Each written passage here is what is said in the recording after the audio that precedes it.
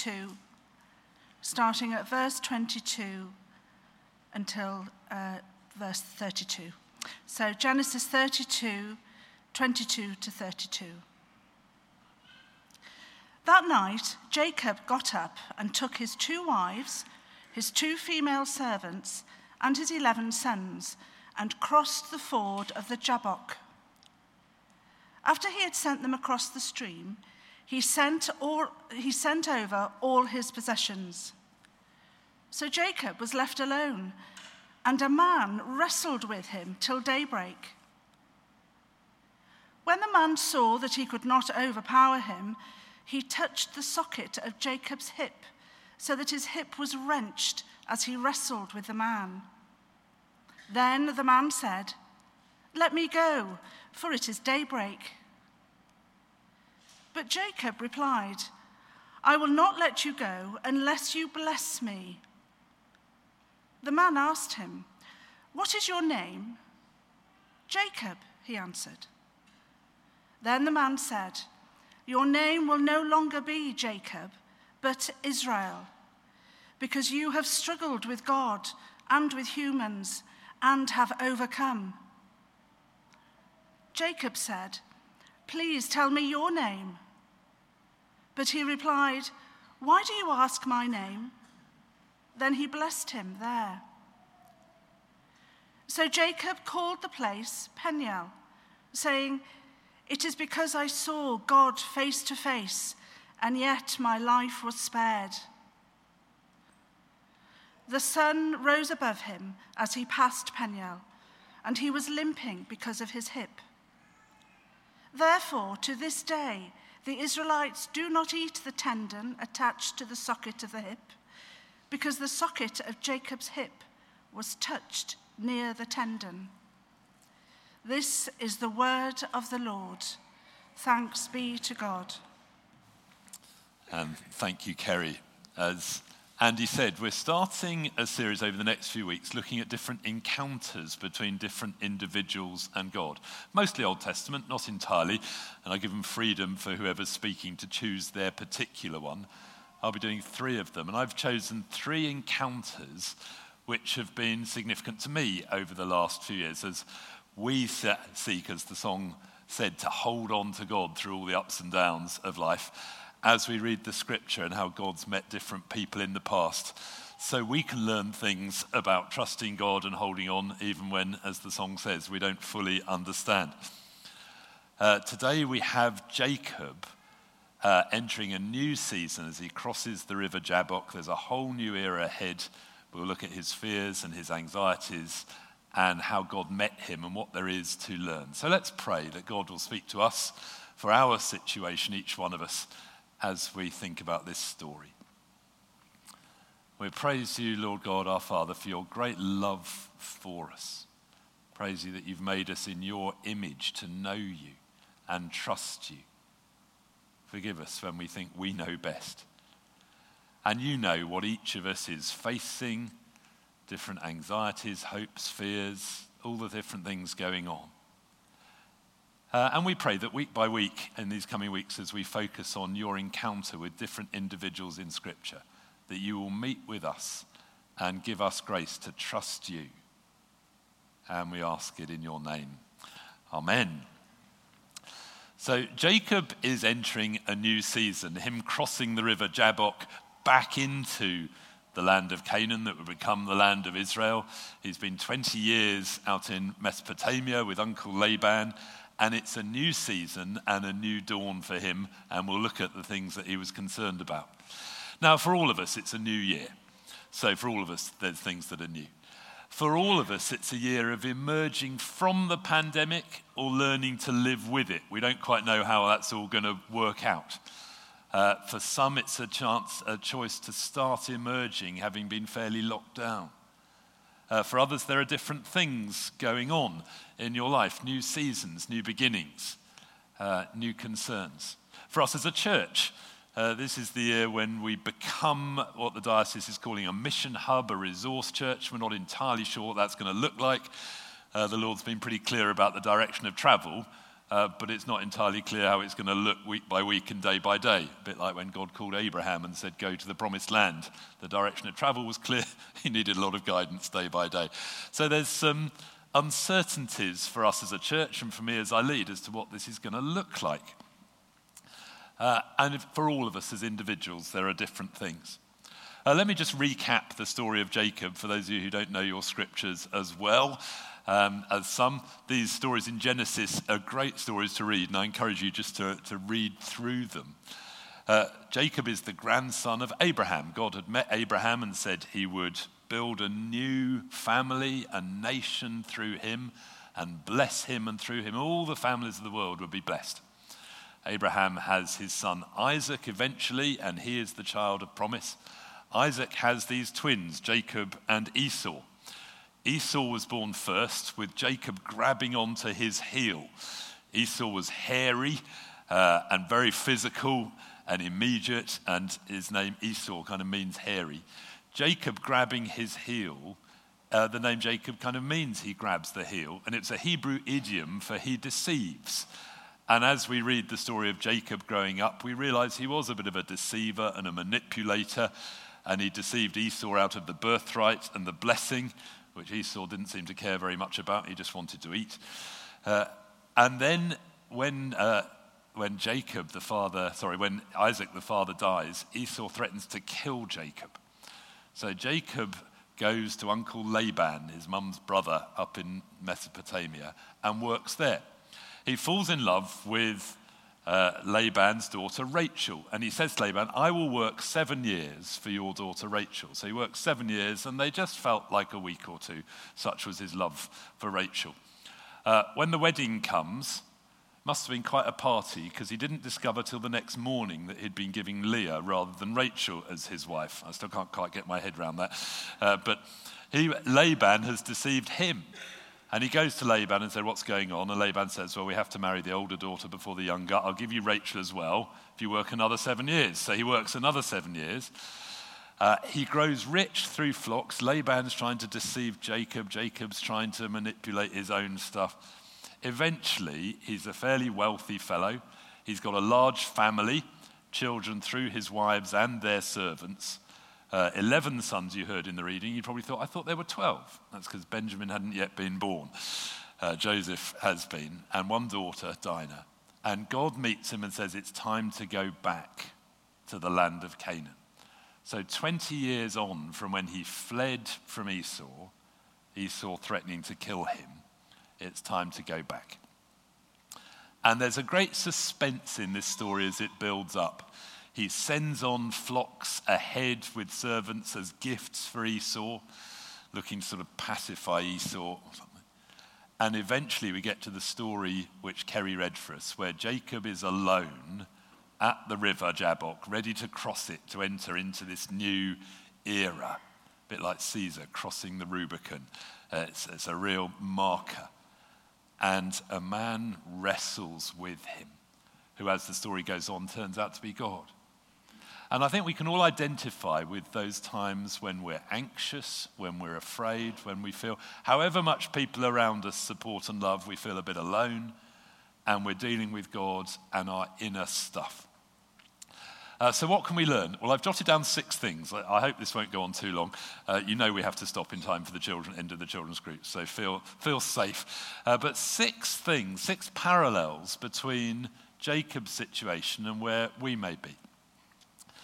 The first one is to choose to be thankful, to look at the big picture.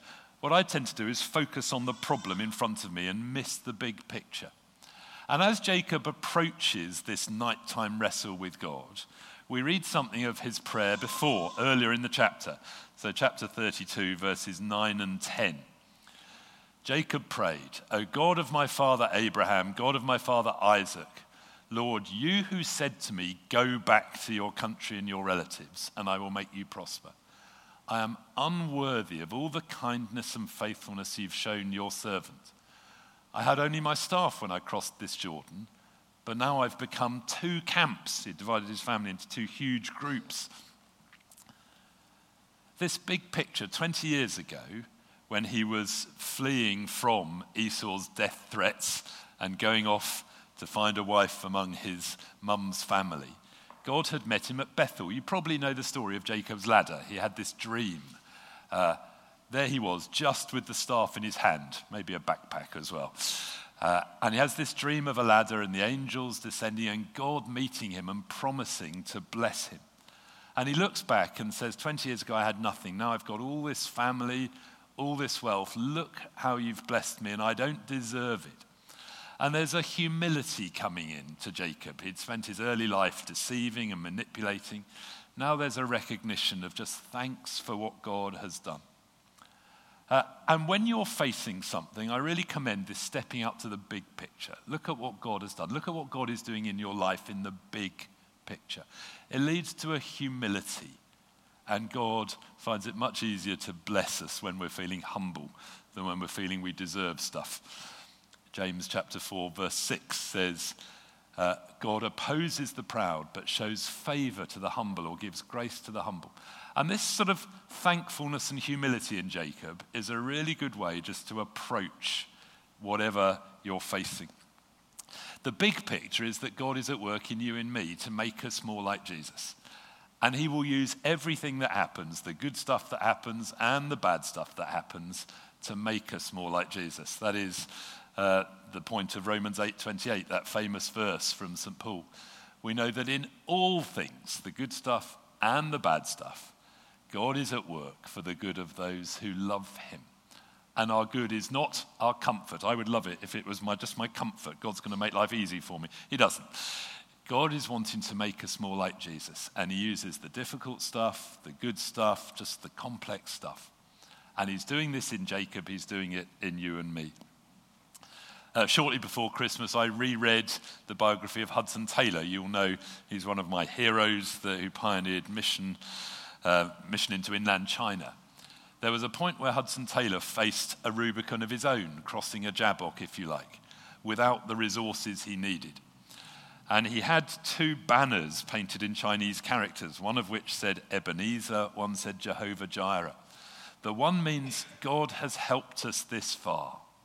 The other means the Lord will provide. And they became the 2 sort of foundations of the China Inland Mission. That God has provided for us this far, therefore we can trust him to provide for us going ahead. So that's the first thing. The first thing is be thankful. Look back at what God has done. He's never let us down yet. And that leads to helping us to trust him with what comes next. Here's the second thing. The second thing is tell God what you were afraid of. There was no collusion. I didn't know what prayers Juliet was preparing, but at the start of the prayers, Juliet said, let's tell God about our anxieties as we approach this new year. And that's right here with Jacob. Jacob tells God what he's worried about. So chapter 32, verse 11. Save me, I pray, from the hand of my brother Esau, for I'm afraid he will come and attack me and the mothers with their children. He's got all this stuff. He's sending it on ahead as gifts to Esau. But it's not the stuff he's worried about.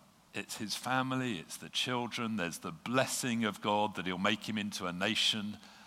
And he's afraid of Esau. He's quite right to be afraid. Back earlier on, Genesis 27:41, Esau held a grudge against Jacob because of the blessing his father had given him. He said, the days of mourning for my father are near, then I'll kill him. That was his last contact, pretty much, with Esau 20 years before. And now he's going back. He knows God's called him to go home, but he has no idea what's going to happen when he meets Esau. It's a bit like those of you who are Lion King fans, when Simba is called to come home and he knows he's got to face Scar and be who he is. He doesn't know how it's going to be. And it's why those Disney films are so brilliant. They connect with this stuff in us. As I face what God's calling me to face, what's going to happen? Jacob can't control it. He can't manipulate it. He can't deceive it. He's going to have to just take what comes, and he's following God, and he's afraid.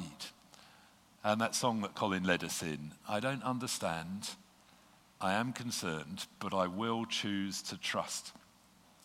Well, I have to confess that I feel a bit of this about leading St. Paul's into the next era. For the last 20 years or so, we focused on the health of the church, trusting that God will grow the church if it's healthy, and that has happened. We've learned to trust him financially. As we give our money away, he provides what we need. God's continually taken people and called them to go and serve him in different places, in different ways, in different churches. But now there's a deliberate call on us as a church to look to plant new expressions of church, to help other churches that are struggling, not just to share what we've got, but to give. Not just money, but some of us will be called to go and help serve other churches and work in other places. And I confess to a slight nervousness. At the end of the pandemic, here we are, we're struggling with enough volunteers to maintain our children's work and everything. Lord, how's this going to work out? It's much the same as with all our finances. God says give, and we can't outgive God. How's it going to work as God calls different people to start new things elsewhere and we look to bless and give? And I confess to a certain nervousness about that. And that's where I am. I need to learn to trust God with resources of all the wonderful people in this church and what he's calling us to do, and not quite knowing how it will look. We know God has said he's doing a new thing. These verses from Isaiah have imposed themselves on us over the year. Isaiah 43, 18 and 19. God says, forget the former things. Don't dwell on the past. Yes, he's blessed this church over the years, but we don't look back. God says, see, I'm doing a new thing. Now it springs up. Do you not perceive it? When God first imposed this verse on me about 3 years ago, I said, no, Lord, I don't perceive it. But over those 3 years, it's become clear that this diocesan vision of mission hub churches and resource churches and our small groups becoming missional communities is part of this vision. We were beginning to get that when COVID hit 2 years ago. It's been mostly survival since then, but we can trust that God's preparing us. He's making a way in the wilderness. His streams are there. But I have my concerns about that, inevitably, as being responsible for overseeing the church. God has promised, though, that he is with us. All the way through the Bible, he says, don't be afraid. Someone counted it's 365 times. Don't be afraid. One for every day of the year, if you like. One of my favorites is this one, Isaiah 41:10. Do not be afraid, for I am with you. Do not be dismayed, for I am your God. I will strengthen you. I will help you. I will uphold you with my righteous right hand. So be real with God about your fears, but then choose to trust, not to be afraid. God had said exactly this to Jacob himself at that dream at Bethel with the vision of Jacob's ladder back in Genesis 28. God had said to Jacob, I am with you. I will watch over you wherever you go. I will bring you back to this land. I will not leave you until I've done what I promised you. God says this to you and me. We know famously that Jesus is Emmanuel. The start of Matthew's gospel, Jesus is Emmanuel, God with us. The end of Matthew's gospel, Matthew 28, verse 20, says this, surely I am with you always, to the very end of the age. I'm with you at home, I'm with you at work, I'm with you when you're on your own, when you're awake in the middle of the night with what anxieties there are, when you're with people, when you're pretending all's okay, when you're not. I am with you. So be real with the Lord about your concerns. Is it finances? Is it relationships? Is it loneliness? Is it change of job or a sense of call into the unknown? Is it emerging from lockdown? Is it health? Is it bereavement? Tell the Lord. So take the big picture, see how God's blessed you. Be honest about your fears. And then thirdly, wrestle with the Lord in prayer about this. This picture of Jacob wrestling with this man who turns out to be the Lord is a wonderful picture of how we deal with God in prayer. Let's just read these verses again. That night, Jacob got up, took his 2 wives, his female servants, his 11 sons, and crossed the ford of the Jabbok. After he'd sent them across the stream, he sent over all his possessions. So Jacob was left alone, and a man wrestled with him till daybreak. This mysterious person, is it a man? Is it an angel? Then it turns out he's been face to face with God. Well, you know, if you've been a Christian any length of time, what it is to wrestle with God, his goodness, his love for you in the face of what's going on. And alongside that, the devil comes to tempt us, just as he did in the Garden of Eden, that we can't trust God, that God's a spoilsport. We know it's not true. But as we wrestle with all this, I was talking with someone recently who'd been through personal sadness and tragedy, bereavement.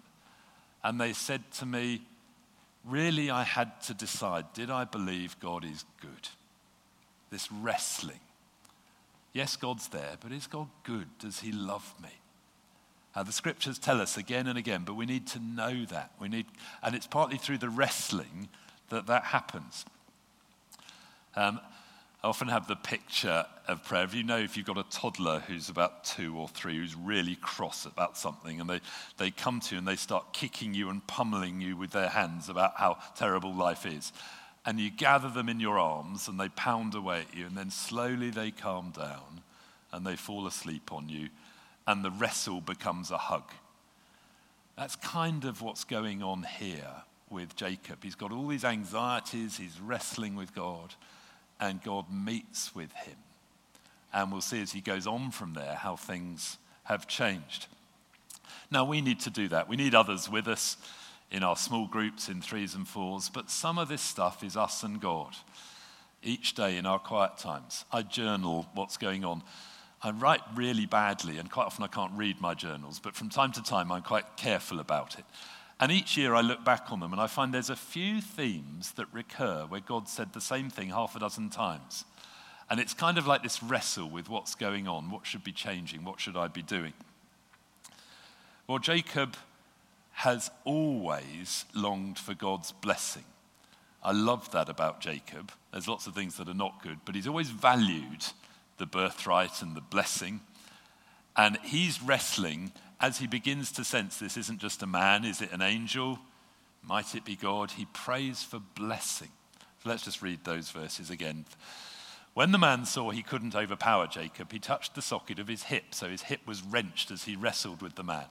The man said, "Let me go, it's daybreak." But Jacob replied, "I will not let you go unless you bless me." The man asked him, "What's your name?" "Jacob," he answered. Then the man said, "Your name will no longer be Jacob, but Israel, because you've struggled with God and with humans and have overcome." Jacob said, "Please tell me your name." But he replied, "Why do you ask me?" Then he blessed him there. So Jacob called the place Peniel, which means the face of God, saying, "It's because I saw God face to face, yet my life was spared."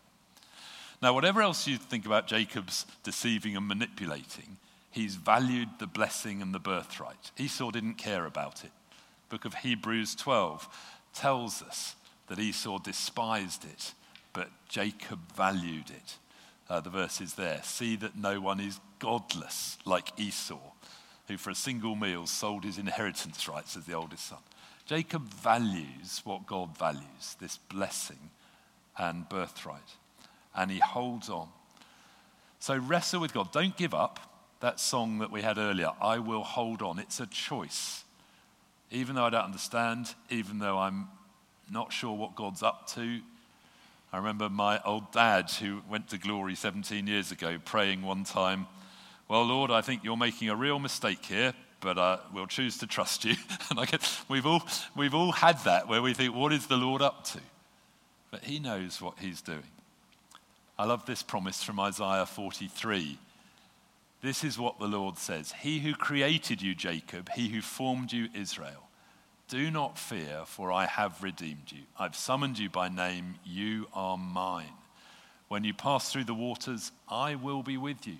When you pass through the rivers, they will not sweep over you. When you walk through the fire, you will not be burned. The flames will not set you ablaze." God never promises it's easy, but he promises to be there. And the wrestling is trusting that God is there and he's good. And like the toddler, pound away at the Lord until you sense his arms around you, and that wrestle becomes a hug. Fourth thing from this passage: learn to walk with a limp. Jacob has his hip wrenched, and for the rest of his days he's walking with a limp. Verse 25, when the man saw he couldn't overpower him, he touched the socket of Jacob's hip, so his hip was wrenched as he wrestled with the man. Verse 31, at the end of the story, the sun rose above him as he passed Peniel. He was limping because of his hip, as he would for the rest of his days. A weakness, a reminder that God was God and he wasn't, and yet a reminder of his encounter with God and that his weakness doesn't stop God's blessing. God usually allows each of us to have a weakness which is immensely frustrating to us. Do you remember St. Paul had this thorn in the flesh? We don't know what it was, but whatever it was very irritating. 3 times, said St. Paul, I pleaded with the Lord to take it away from me. But God said to me, my grace is sufficient for you, for my power is made perfect in weakness. Therefore, I will boast all the more gladly about my weaknesses, so Christ's power may rest on me. Paul learnt to walk with his limp, whatever it was, this thorn in the flesh. Jacob had to learn to walk with this limp. For me, this has been a bit of an issue down the years. I'm reasonably competent at doing stuff. Reports on me early on said Jonathan's quite good at doing stuff, so he does too much and none of it well enough. That's been my problem. And I try and do things as well as I can, but the danger is doing it in my own strength. It's a good thing to do things well, but it's not good when we do it in our own strength rather than relying on God. I remember when I was a curate, the first time I had to preach when I was really quite unwell, but I couldn't get out of it. Everyone else was on holiday and I had to do it. And this older lay reader said to me afterwards, that was really good. You should be ill more often. You preach better when you're ill. I thought, well, thanks. But the point was, something about my dependence on God meant that the sermon had more to it. There's something about that going on this week with the bereavement that's going on, and yet sensing God wanted me still to carry on with preaching today. We don't do stuff in our own strength. We do it in his strength. We walk with a limp. And actually, there can be a strength in that. Those of you who are cricket fans who will have woken up this morning to find out whether we survived the day. We did.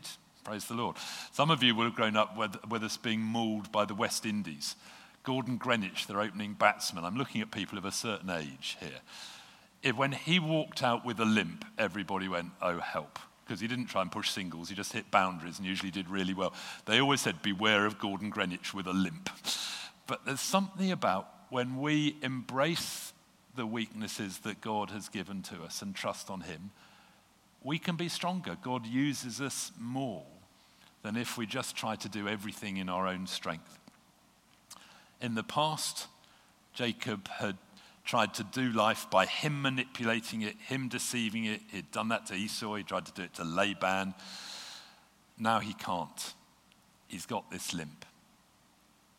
I'm very struck by what St. Paul said in 2 Corinthians 12 after those 2 verses. Verse 10 says this, that is why for Christ's sake I delight in weaknesses, in insults, in hardships, in persecutions, in difficulties. For when I'm weak, then I am strong. Now, I haven't quite got to that point of sanctification where I delight in weakness. I've got to the point where I accept it, where I think, okay, Lord, you'll probably do more good through this. But I don't like it. And I need to learn to walk with the limp that God's given me, the weakness that he's given me. So be thankful. Take the big picture. Be honest with God about your fears. Whatever the third point was, it's there somewhere. The fourth one was learn to walk with a limp. The third one is there somewhere. Wrestle with God. That's right, wrestle with him. Thank you. Andy's taking notes. I've got too many pieces of paper here. Walk with a limp. The fifth one. Listen for who God says you are. Listen for when he gets right. When we do this, there's something about who we are deep down that's where we're really wrestling. And God gives Jacob a new name, verse 28. Your name will no longer be Jacob. He grabs the heel, he deceives. But Israel, which means struggles with God, wrestles with God. Because you've struggled with God and with humans and have overcome. So for the Jewish nation, this is profound in their identity. They've never been a wealthy nation. They're not like the Greeks or the Romans or even the British Empire or anything like that. But they wrestled with God and hung in there. And the Jews know God still. It's profound, this identity. And God gives Jacob a new name. No longer the deceiver, but the one who wrestles with God and prevails, who hangs it. Who are you really? Now, all of us project to the world who we want the world to see about us, our persona, if you like. But one of the things about growing mature as people and as Christians is becoming who God's made us to be. Jacob had grown up with a lot of him wanting to be Esau. Jacob was the mummy's boy who liked being at home. Esau was the sporty hunter who is dad's favourite. There's a whole load of issues going on there anyway. But Jacob wanted to be a bit like Esau. He pretended to be Esau to deceive his dad out of the blessing initially. I grew up as an intelligent, really a bit of an academic with lots of curly ginger hair and tortoiseshell National Health glasses, good at maths. Vicar's son, sort of had target tattooed across my forehead. I wanted to be a sporty, successful sportsman. I worked at my sport. I got reasonably capable at some things.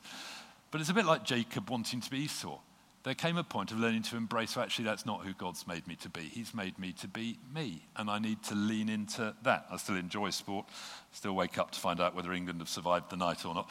But that's just not quite who I am deep down.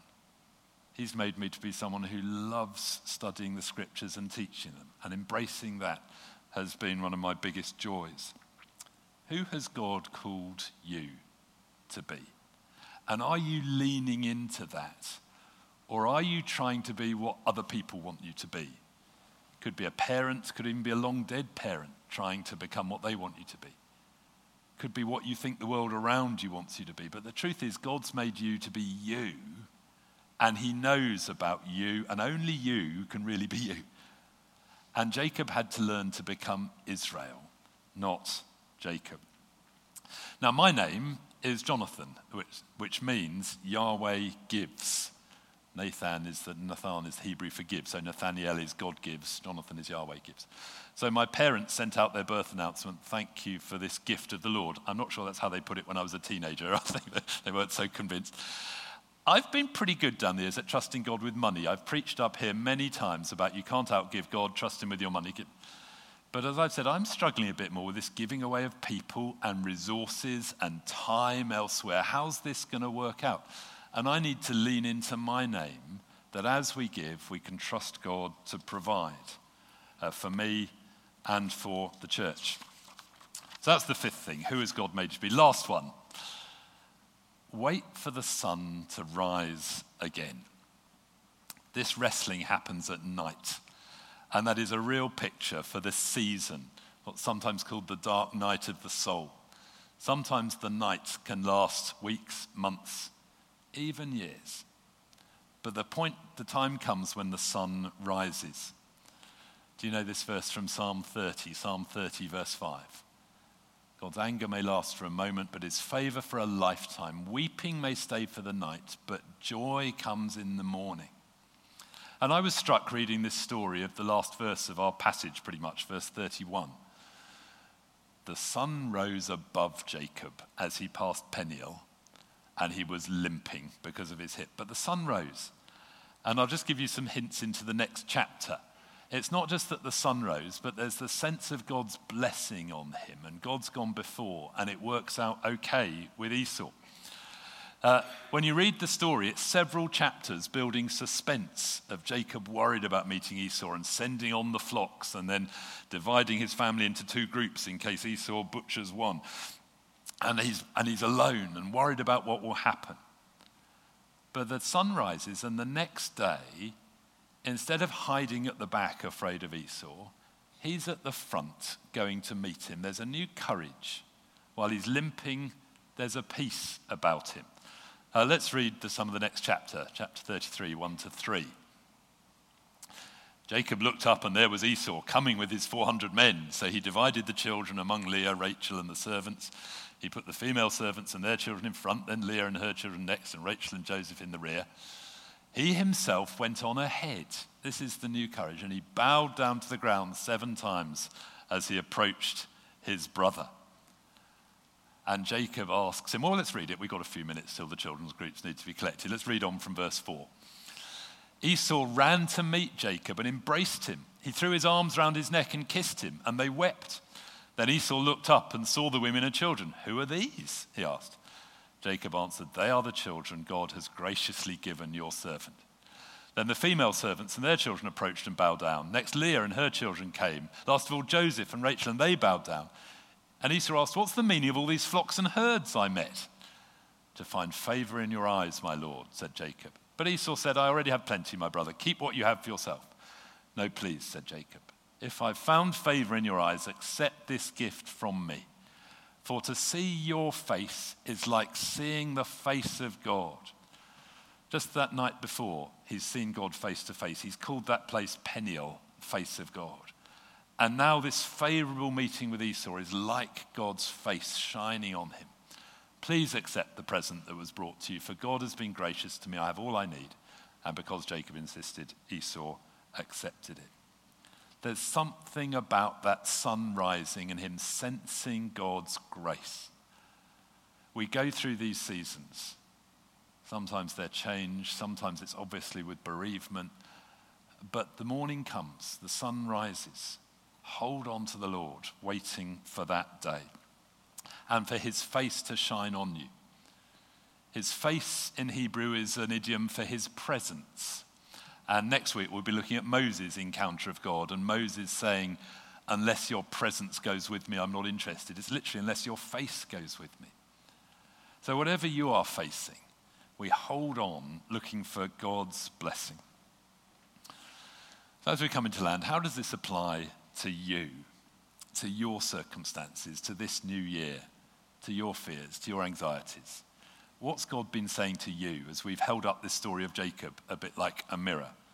For me, it's a new season in my life. I'm getting older and slower. I'll be 60 next year. I'm trying to come to terms with not being 40 anymore. I've got 3 grandchildren and 2 more on the way. That'll be 5 within 3 years. If they go on at this rate, we'll all be in trouble. But it's a new season in my life. I've got to embrace getting older. There's a limp there. I don't have the energy I had when I was younger. I need to embrace that limp, but maybe the Lord's got other things. The PCC has said they're affirming me in this wider role of working with the diocese to see how we plant new worshipping communities and strengthen other churches, and the thing about being on General Synod. I'm concerned as I spend less time actually hands-on with St. Paul's, how's that going to work? But God is bringing people, and he has gifts for all of us. So for me, this is okay, Lord, I don't know how this is going to work, but I'll trust in you. How is it for you? What do you need from the Lord? When we get to the end of our resources, often that's the best place, because then our weakness becomes his strength. Can I invite you to stand and the band to come back? We'll take a few minutes praying into this, and then we'll worship together. Lord, you know each of us. You've made us. You know us by name. You know what's deepest within us. And you know those of us who it's a particular time for us now, a bit like Jacob at the Jabbok. But we pray, come by your Spirit on all of us.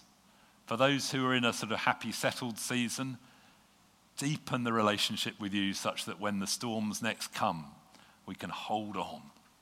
For those of us going through things at the moment, fill us with your Spirit and strengthen us to trust you, to wrestle with you through the night till the sun rises again. And for all of us, we pray, come, Holy Spirit, and minister to us.